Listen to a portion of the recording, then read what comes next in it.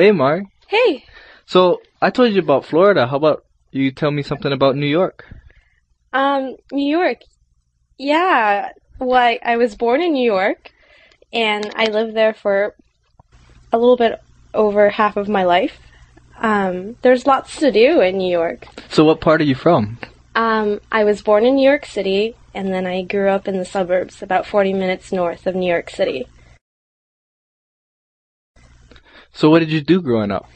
When I was very young, I used to go to the museums with my parents or go to Broadway shows and go shopping as well.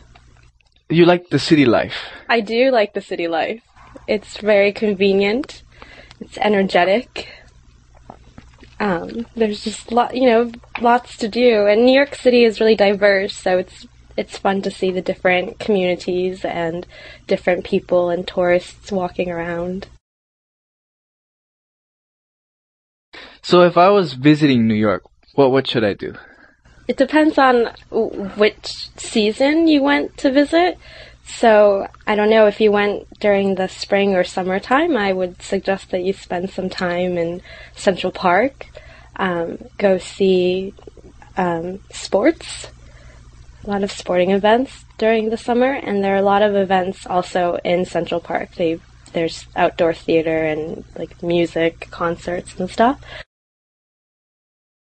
But if you went maybe in the winter time, you should go see all the windows on Fifth Avenue. They're decorated with very holiday-themed decorations, and Rockefeller Center is known for their big Christmas tree, and you just get a really fun feeling in New York City. Everyone's a little bit more nicer, and I don't know. I like all the seasons in New York City, so it depends on which season you decide to visit. Oh, sounds great. So, there's a lot of things to do in New York. Yeah.